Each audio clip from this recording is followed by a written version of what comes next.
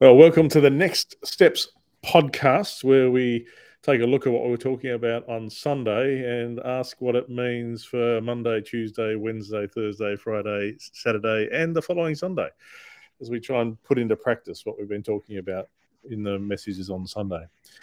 Before we go too much further, we want to acknowledge and pay our respects to the first Tasmanian peoples as traditional owners and custodians of the land we walk on. We also pay respects to elders past, present and emerging, and for their care of country, land and seas over the past thousands of generations.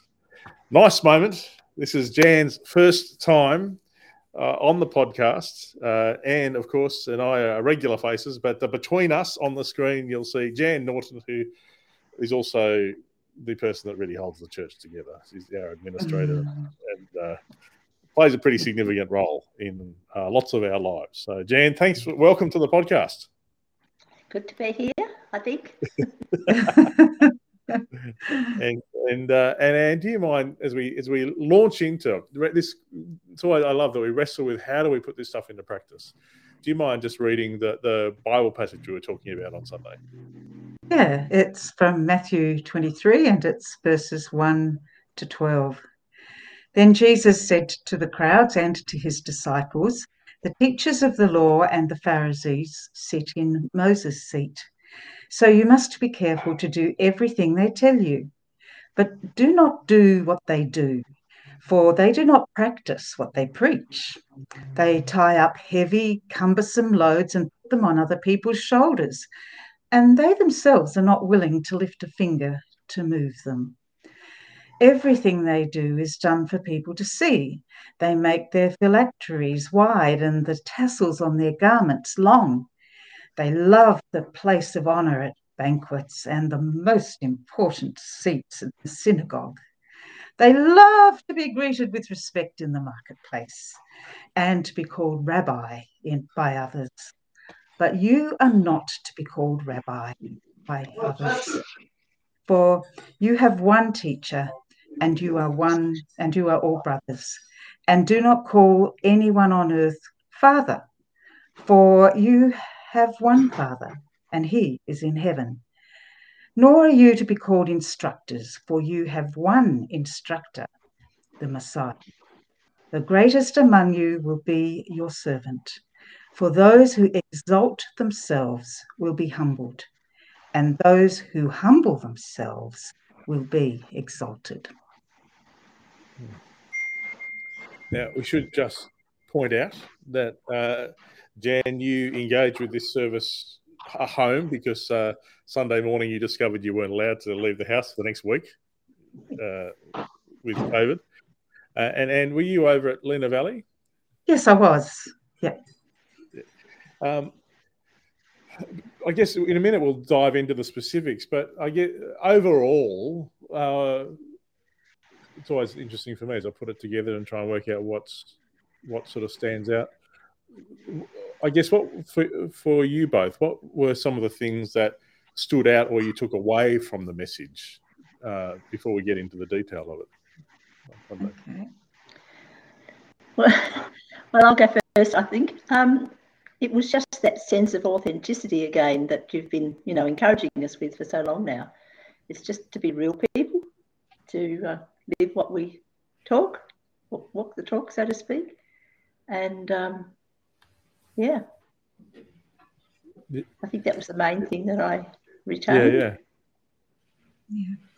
And I think for me, it's along the same lines as Jan.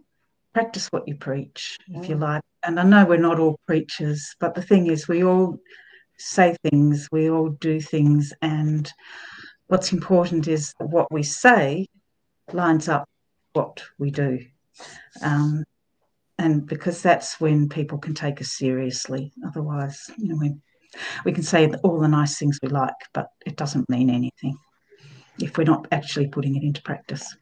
Absolutely, and that's really where we'll get to in the very, very soon, because we ask people. Let's maybe even go there now. I have not come across another English word like fair-dinkum, and I think that's the best. The real McCoy. Yeah, Yeah. Or did you die? Yeah, Dinky Doll, that's very Australian too, isn't it?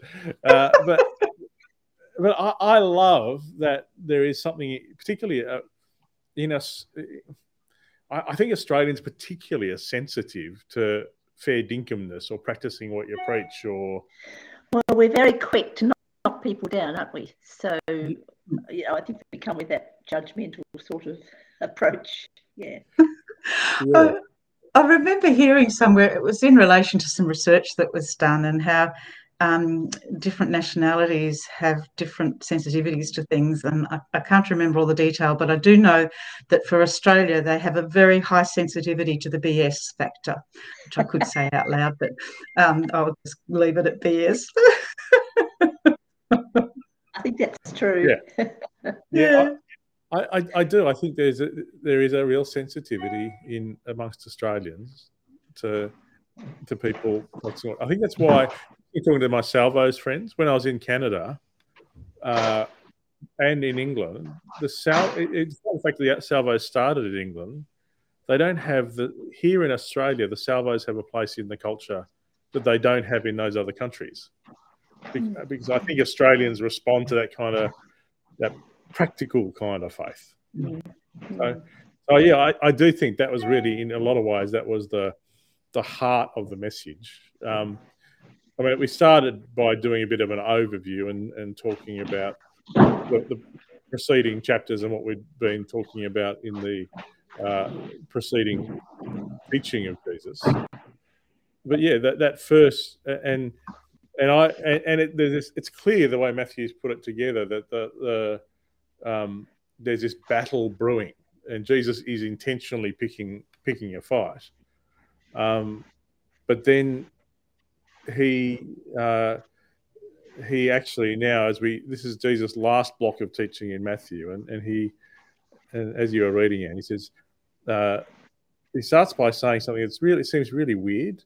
The teachers of the law and the Pharisees sit in Moses' seat, so you must be careful to do everything they tell you. I don't know.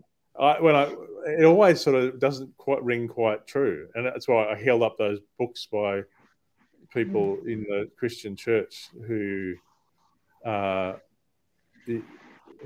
fallen, and it's just I'm really quite sad about some of those things.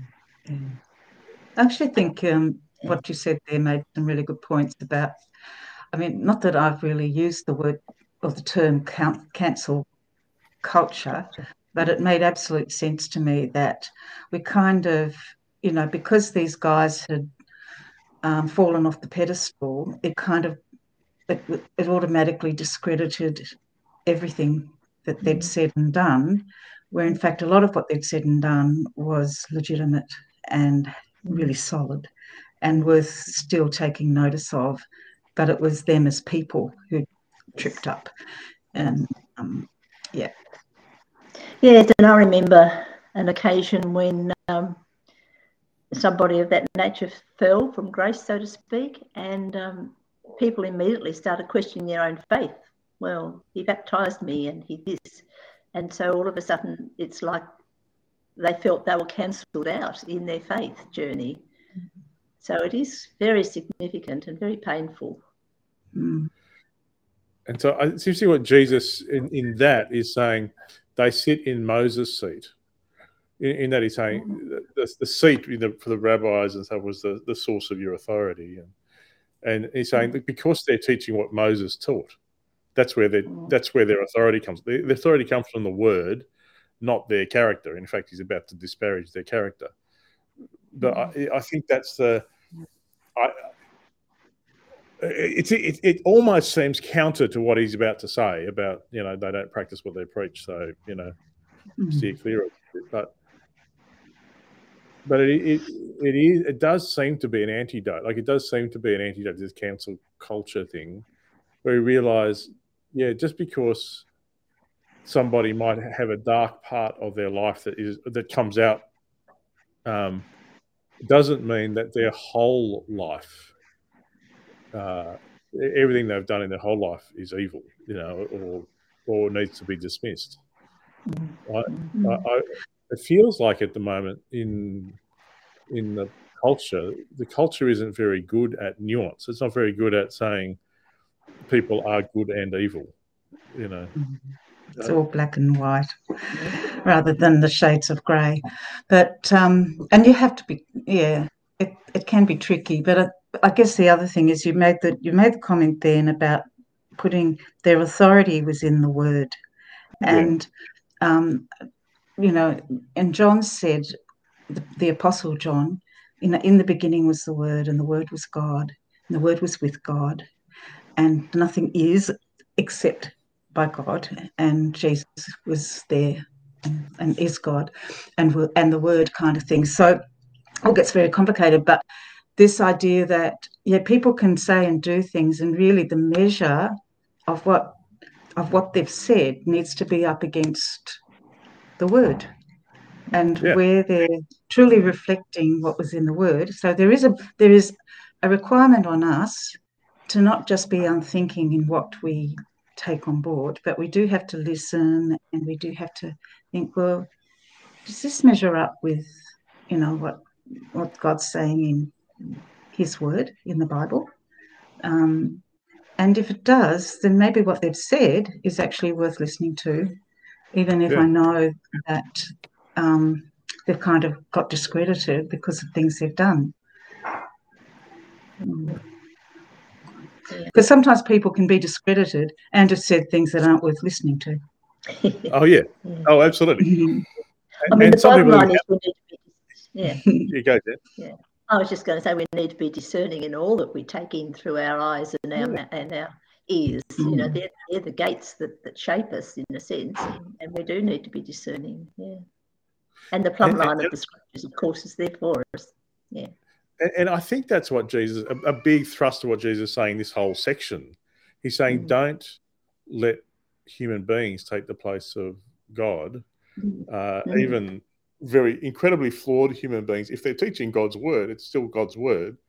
And on the flip side, I think what he's also saying comes out later when he talks about don't let anybody be a teacher or a rabbi, or they call it, you've only got one teacher, that even the best teachers aren't Jesus. And it gets dangerous when people put their pastors in God's place. That's where. So I actually think it does kind of full circle. But he goes on and he says, listen to what they say, do what they say, kind of, but don't do what they do, because they don't practice what they preach. And that's what we were just talking about. And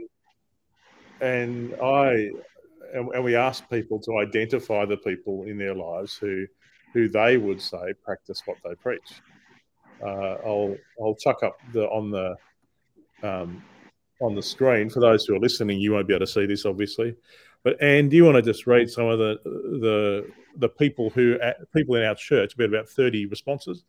And there's and one of them, Matt, who practices what he preaches. People have actually they respect you for what you say, but also they see that what you do reflects what you say. And Jan Norton, who's also on today's podcast, you're up there with them, as well as is Peter Clark, who has been an elder in our church and is a wonderful member of our community, just wonderful. And there's another guy, Ted Nibbs, who's been part of the Christian community for a long time. And we've also got someone like Mother Teresa, who very much lived out what she was saying in terms of the way she lived on the street with the people who she cared for, the men. But also, people within the church family, teachers, those teachers that we can look at and say, they're someone we can aspire to. Grandparents, parents, not always parents, but fathers and parents, they can really make a difference when they're living out what they're speaking. Yes, so does that... It's interesting. Yeah. I don't know how you respond, Jan, to having your name there. My immediate response is you guys just don't know what's actually going on for me. Well, it's easy to look. Yeah. Well, that's what led me. I guess seeing my name there was a surprise, but also quite humbling, of course. And then I found myself wondering that very question, Matt, because how well do you need to know a person before you can make that call? And or is it based on even just a sense of faithfulness or reliability, or some of those other Christian traits that are all good, rather than necessarily the nitty-gritty of living out the reality. Yeah. And I think that the paradox is in Christianity, practicing what you preach probably doesn't necessarily mean having it all together. In fact, it may mean being able to acknowledge you don't, as much as the fact that you, or they see you trying. Yeah, it can be but it's not. And I think there's something important about being able to recognize character, what the Bible calls character. People like or virtue, which is what Aristotle got into and tried to name. And there is something it does matter, and it's nice to be able to celebrate the people in our lives who would say. And I think I thought about someone like Martin Luther King, for instance, and I mean, he's somebody who actually put his life on the line for what he believed, living it out to that nth degree. And I mean, that's putting it up into another category, really. Oh, absolutely. But I think, it's a little bit of what Jesus Paul sort of said it as, by your fruits you will be known, by your love for one another you will be known. And so, everyone gets things wrong, and honesty is part of living an honest life. Is actually something that is meaningful. Showing your faults and the bruises. Yeah, but it's also there's an integrity there, so they can see, actually those are the values you hold, but you're also doing things that are consistent with those values and those beliefs, and so I can take you seriously. When you say you're going to pray for me, I know that's what you're going to do.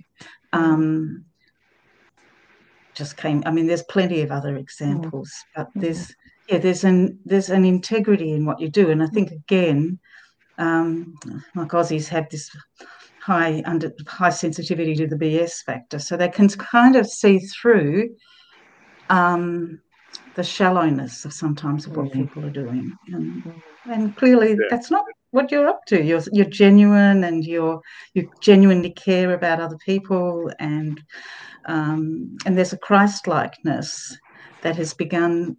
It's a work that God has begun in you, and they recognise that. Well, like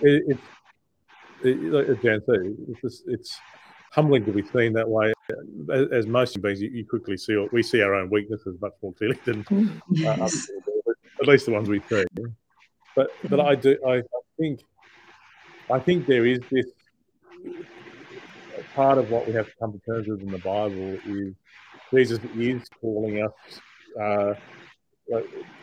to exhibit the fruit of the Spirit, and that our characters gradually get transformed. But this side of eternity, we're not going to be perfect ever. There's also the other thought too, that many of us know what the Bible says and what living in Christ means, and we can reel it off at an intellectual level. Yeah. But it's actually getting that reality and that truth to work from the heart level, getting it down into your actual life. And I think often there's a disconnect there for many people, in that they know their faith and they live their faith to that head level, but do they let the truth of what Matt pushes every week, actually come down to make changes in how they live? And anyway, that's just another side thought to that.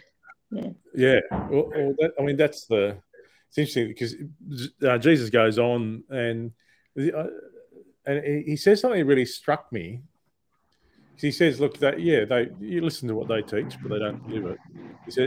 He says, they tie up heavy, cumbersome loads and put them on other people's shoulders, but they themselves are not willing to lift a finger to move them. And that it really struck me in light of the discussion about abortion, and some of the other issues like that, where we can have the right ideas, but life is messy and complicated, and just telling everybody what they should do doesn't produce life. Like I think Jesus is kind of saying, yeah, they've got the right ideas, but those ideas can break you if all you've got is ideas. Or break other people. I really liked the way you followed through with that example about how there are some people who are pro-lifers, and they will, have a lot to say about, their anti-abortion stance, but they're not always the people who are going to be there to offer practical support to the single mum who has chosen, to mother her child. And so, yeah, if you're going to be pro-life, how far are you going to take it, kind of thing. I thought that was a really good point, actually. It was good, because that's actually what the whole thing's about, isn't it? Living the real life, living out your beliefs. Yeah. But there's a fine line. I mean, the Bible. Oh, go on, man. Yeah, no, go, Jen. Yeah. I was just going to say the Bible basically gives us God's blueprint for issues like this, and you could say it's a black and white thing, but God also makes allowances. Like, for instance, for divorce, it's like, but for the sake of social tidy up, Moses, instituted a divorce system. So it's not black and white. There is compassion and a care and a And you only have to think about that story where there was the woman that they say was taken to Jesus because she'd been caught in adultery. And in many ways, I suspect part of that situation was a set-up situation to put Jesus in a very difficult situation. But, he could have been very black and white and said, well, the Bible says you don't do these kind of things. So, yeah, take her away, do what you like with her. But he doesn't, and we don't know what he did wrote in the sand. But what we do know is that one by one, those accusers all left, and in the end, it was just him. And he looked up and he says, "So there's no one left to accuse you?" And he says, and then she said, "No." And then he says, "Well, then neither do I." There was a sense in which he always saw the person. He wasn't there for point scoring. He wasn't there to live by a rule book as opposed to anything else. He was always concerned with the person. I mean, he did follow along and say, okay, well, there's some things you probably need to change. No sin, no more. But he offered her second chance. He offered her compassion. He offered her love. And that's what he's calling us to be and do. I was struck as I was reading that and thinking about it, because Jesus isn't saying it's okay to ignore the law but he's also I couldn't think of a time in the stories of Jesus where broken people who'd broken the law weren't treated with mercy, like where like he doesn't put a cumbersome load on people. In fact, he said the opposite. Come to me, all who are heavy laden, and I will give you rest. Yeah. He actually he uses his finger to move the load. Yes. Sorry, I jumped in over the top of you. No, I think that's right. Like that feels important. Like this side of eternity, we're never going to be perfect. And it's like what he's saying to the Pharisees is, stop telling people off for not being perfect and help them carry the loads. It's this picture of practical grace And it's one we've got to, it doesn't, it's this fine line you've got to walk, because it doesn't mean that all of a sudden you say, okay, well, everything's okay. Jesus does say, go and sin no more to the woman caught in adultery, but he loves her and he feels loved by her. I love that. The next thing that he does is he actually takes the Pharisees on and says everything they do is done for people to see. It's all a show. They want the best spots at the table. They want the best spots in the party. They want the and I think as I was reading that, I can go, aren't they terrible? But I can also, it's also important for me to acknowledge there are times where people's opinion matters too much to me too. Yes, we all would like to have the best seat at the table. It's rather nice. I know I've been to different functions at different times where there's been lots of different tables around, and it's interesting to see the way they're placed, like different breakfasts and that kind of thing. And the people who are the really important people, like the pollies and those who are going to be doing speeches and you name it, they're all sort of bunched together at a table that's as close to the stage or wherever it's going to be. So and then the people who are least important, you kind of see at the periphery of where the tables are set up. And there is something rather good about being the ones closer to that table than the others. So it happens every day, doesn't it? And Jesus is saying that's not the be-all and the end-all. You happen to be at the other end of the room. That's okay. But we do hustle and bustle to be seen and heard. And I know I'm guilty of that. I think sometimes it's a matter of living out your role too, isn't it? And like for Matt, I can imagine there's an expectancy with Matt, and he would be dealt with extra honour, just because of who he is in his role. Yeah, but the position itself has a and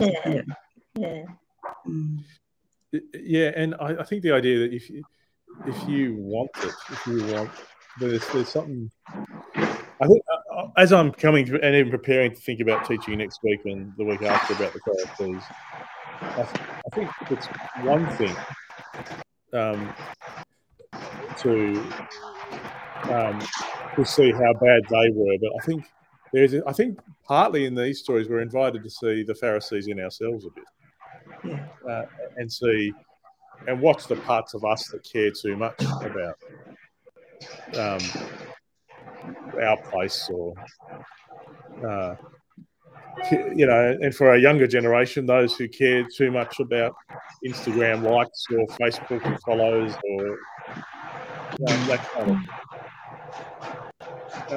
And seriously, people they've had to change how that stuff works because people were killing themselves with that stuff. So it is, where we get our validation from.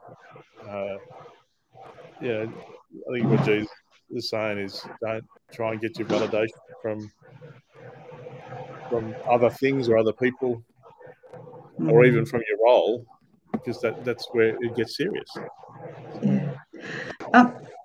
I'm going to sort of go out on a limb and I'm going to share something about myself. So when I was first asked to do the evenings van reflections during COVID, one of the things I caught myself doing was looking at the number of views and the number of likes.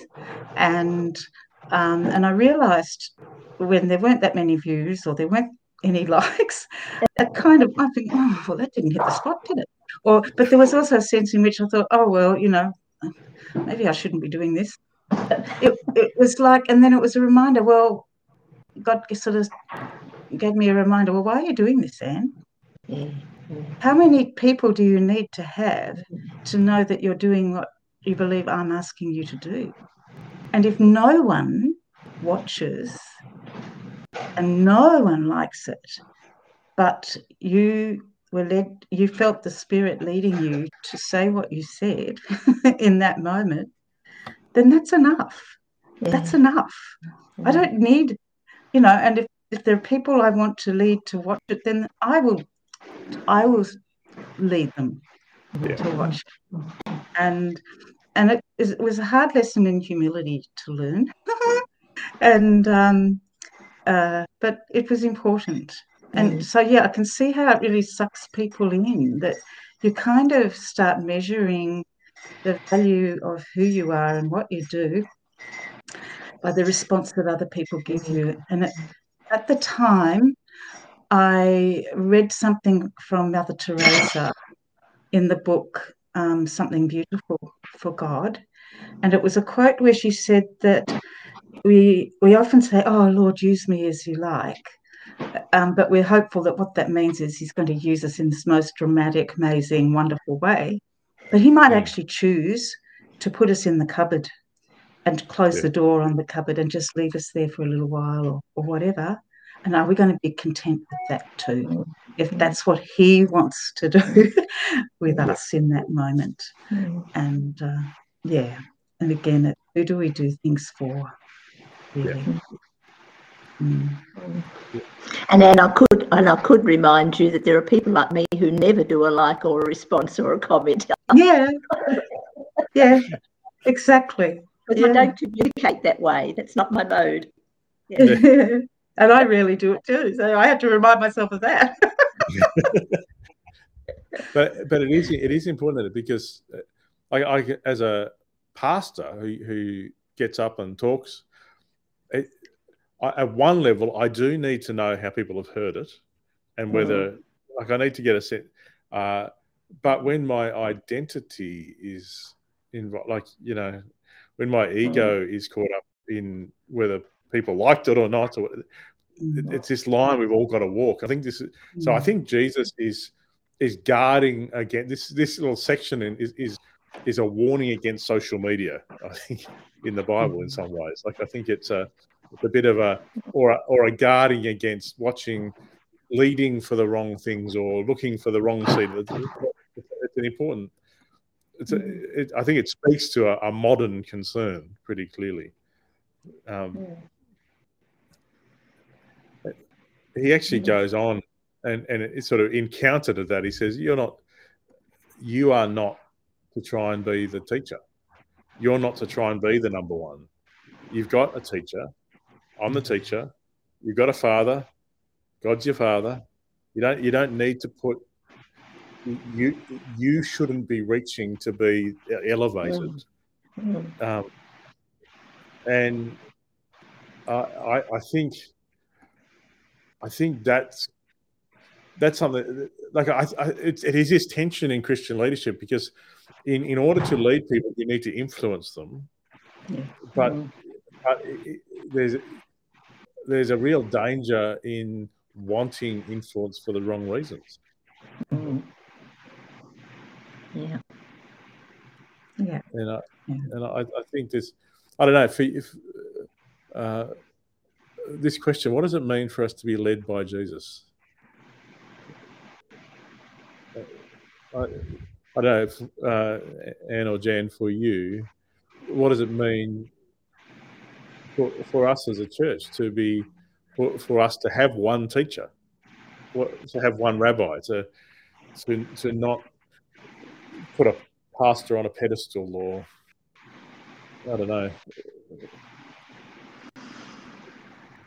Well, for me, part of it comes back to what I said early on in this conversation, that God gave us the Word of God, and Jesus said, I didn't come to get rid of what's already been written in the law and the prophets. I actually came to fulfill it. And this is important. These words that are part of my heritage and now our heritage, they're important words. And I think the part of being led by Jesus is to take seriously the words that are attributed directly to him, but also to what's in the scriptures that he spoke to and that he said he fulfilled. And we can hear a lot of people speak about different aspects of what's in the Bible. We can hear a lot of people speak about lots of different aspects of what it means to be a Christian and theology and things that aren't even in the Christian arena kind of thing, other bits and pieces. But how do we judge? How do we judge that? We can kind of let ourselves be really influenced by those things over and above anything else. But it comes back down to, well, what's my yardstick? As what Jan talked about, the plumb line, like where the brickies lay there, put their bit of string to see they've kept the brickwork straight. And so what is it that I'm judging this against? Am I really sizing this up properly? And so that thing about being led by the minister and Jesus can sometimes put us into conflict with the person who's in charge. And I know that's risky territory, probably. It shouldn't be. I mean, the other side of that is that my prayer each Sunday in preparation is that we'll hear what the Spirit wants to say, regardless of what Matt says. Yeah. Yes. You can speak out of the hole in the top of your head as much as you want. Yeah. The reality is we need to hear what the Spirit is saying in that. Yeah. And so it is discerning, like Anne said, against the word and what God's saying. And for each person, it's different on any given week, simply because we're in a different place or we're struggling with a different issue or whatever. And so we hear different things. And it's, for me, it's the Spirit's job to, tell us what we need to hear on that particular occasion. Yeah. And it is always fascinating as someone who does the talking sometimes, how often people will have heard completely different things, and sometimes things you're pretty sure you haven't said. Yes. But there's different things that stand out to people, and that's right. Yeah. So I love that the call to leadership in the Christian community is really a call to servanthood, which is exactly what Jesus says next. Like it's not a call to a pedestal. And that's the heart, I think, as he finishes, he just says, the greatest among you will be your servant. For those who exalt themselves will be humbled, and those who humble themselves will be exalted. And he's contrasting that directly with the Pharisees, who are actively exalting themselves. And so really it comes down to humility, doesn't it? I mean, that's the bottom line. And that's not something you can create. That's something that comes from a deep attitude or approach or whatever. It's not something you can put on or just say, I'm going to walk in humility today. It doesn't work like that. Wasn't there somebody in one of Dickens's, Charles Dickens was the writer, wasn't he? And he had Uriah some heap who was, I'm ever so humble kind of thing. It's that kind of thing. It's not that. No. Well, it's interesting. It's interesting talking, because I think biblical humility is having an accurate view of yourself before God. Yes.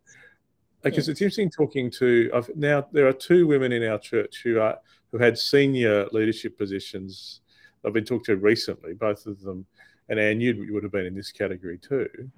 One of whom I won't mention her name, just she's probably a bit embarrassed, but she's saying she had to get to a point where she realised that she got treated differently as a woman in the workplace, and that often younger men with less skill were getting promoted ahead of her, and she had to decide to put herself forward, and as a result of that, got quite a senior leadership role.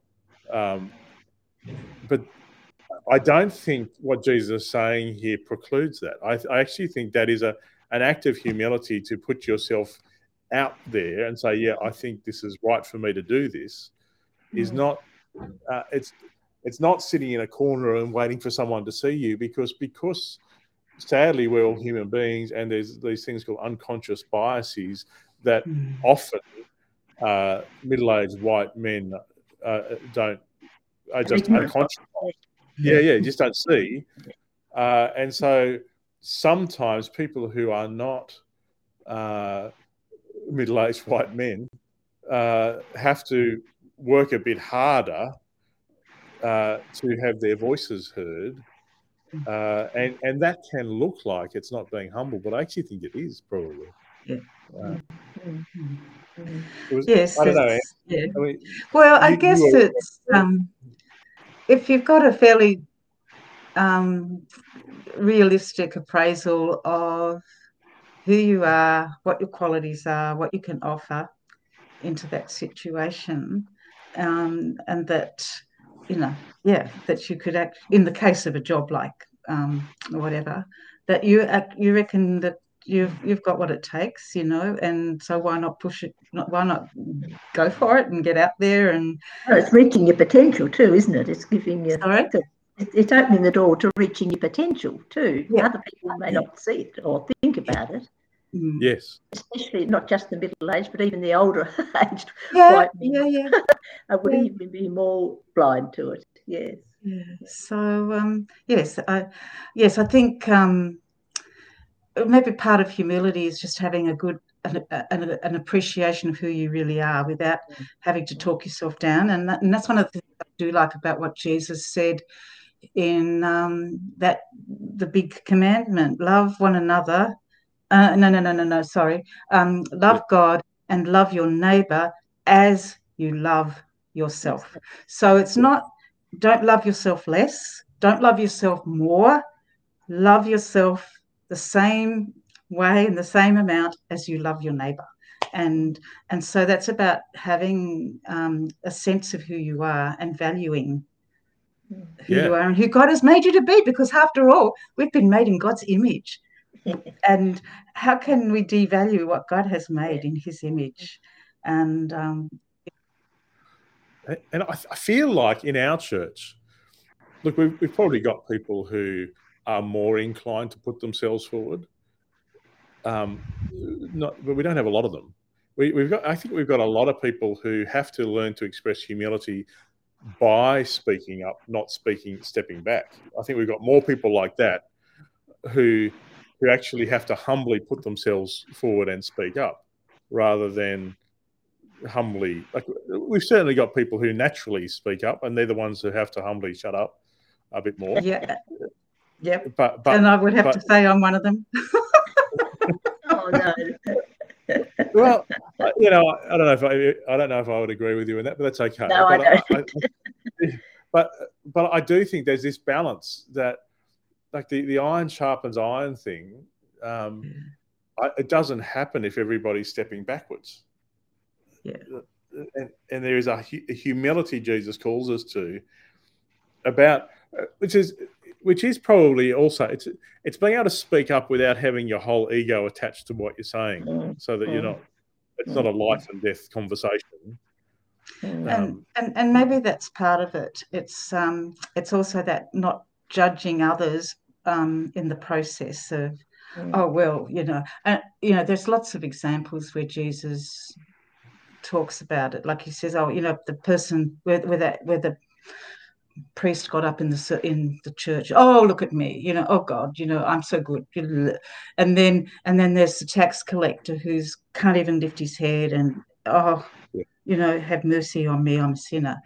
And who went away forgiven, who went away blessed. And it was the person who actually in that moment had an appreciation of who they were before God. And we can celebrate the gifts that God has given us. We can celebrate the abilities and opportunities that he gives us. And to not do that would be a little bit like, and we may, in one of the sermons to come, we'll be looking at the 10 talents, the parable of the 10 talents, I think, where you've got Jesus, where God gives, the master gives, 10 to one and 5 to another and 1 to another.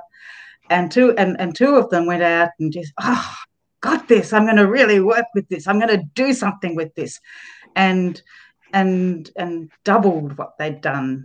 And then had one who said, oh gosh, what am I going to do with this? Oh, I think I better hide it just because then it'll at least, I can't lose it then. And that is a false humility, if you like. Yes. Oh, absolutely. It's unhealthy and unhelpful. And I actually think I think in our church, that's the bigger risk than people putting themselves out there too much. It would be for us to take some of this stuff seriously. Well, we're getting towards the end of our time. Like, maybe if I wonder, and in a minute, I'll get you to pray for those who are watching and listening. Right. Yep. If that's because but the central question that we try and wrestle with on this podcast is, what would happen if we took this stuff seriously? Like, what are we taking away from this, from a Sunday morning into a Monday morning? I guess for each of us, maybe before we pray for people, I wonder for us, what would we say is the stuff that we would want to take out of what Jesus' teaching is here, and what we've been talking about? What's the takeaway? I guess what's the nugget or the thing that we'd want to hold on to from this teaching?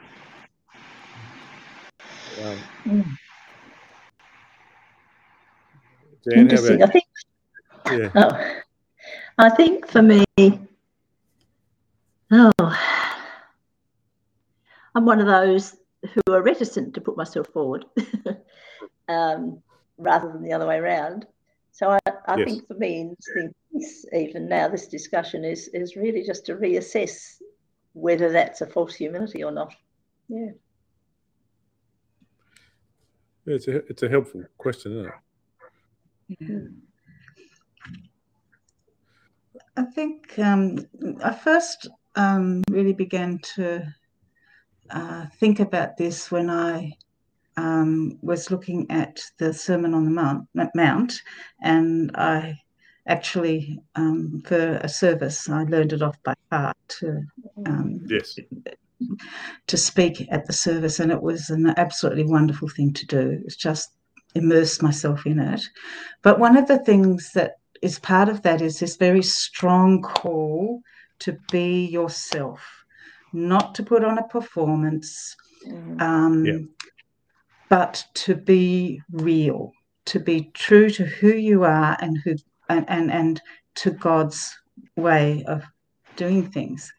And I guess that was reiterated on Sunday about practice, what you preach, be real, have integrity, make your life, make what you do in your life reflect the values of your life. And because I do have roles that are more visible in the church, like this podcast, like a couple of other things, it's a reminder to me that yes, this is where I believe God has called me, but I need to be always aware of why am I doing this? Is this because I'm wanting to promote myself and put myself forward, or is it because I genuinely care about God's kingdom and where He wants me to work to build His kingdom and to be able to reach out in love in the ways that God's given me opportunity to do so? And that's a question I have to ask myself regularly. Why am I doing this?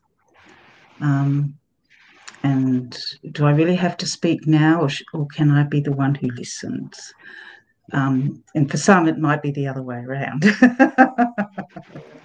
But, yeah.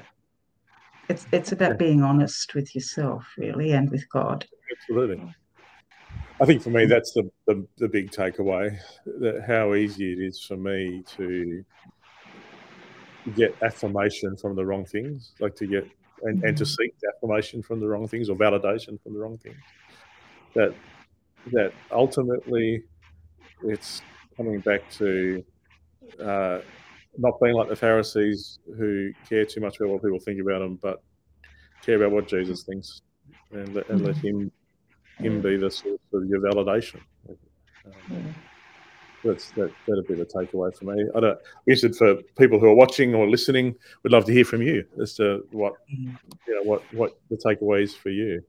And I thought it may not hurt. I realise we haven't been doing this, but it seemed to be a good thing to finish by just praying for people who are listening and watching.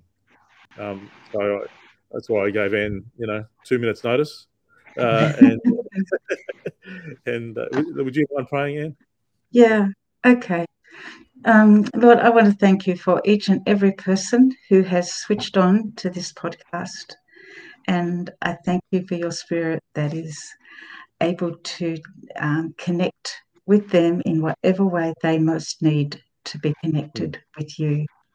And Lord, as we've tossed this around, where there's challenges for those who are watching or listening, will you help them to work through what that means in the nitty-gritty and the reality of how they live their lives? And where they are bearing heavy loads, I thank you that you're the one who we can come to and we will find rest from those heavy loads. But also help us as your people to help others to take the heavy loads off them rather than putting on more. Yeah, absolutely. And may you bless and go with each person and as they continue their walk with you. Amen. Well, for those who are watching or listening, thanks for being with us, Jan. Thanks for being with us on the podcast for the first time, and hopefully not lovely. You are about to get off for a bit of a holiday, so we won't see you for a while. And we'll catch up with people for the podcast next week, hopefully.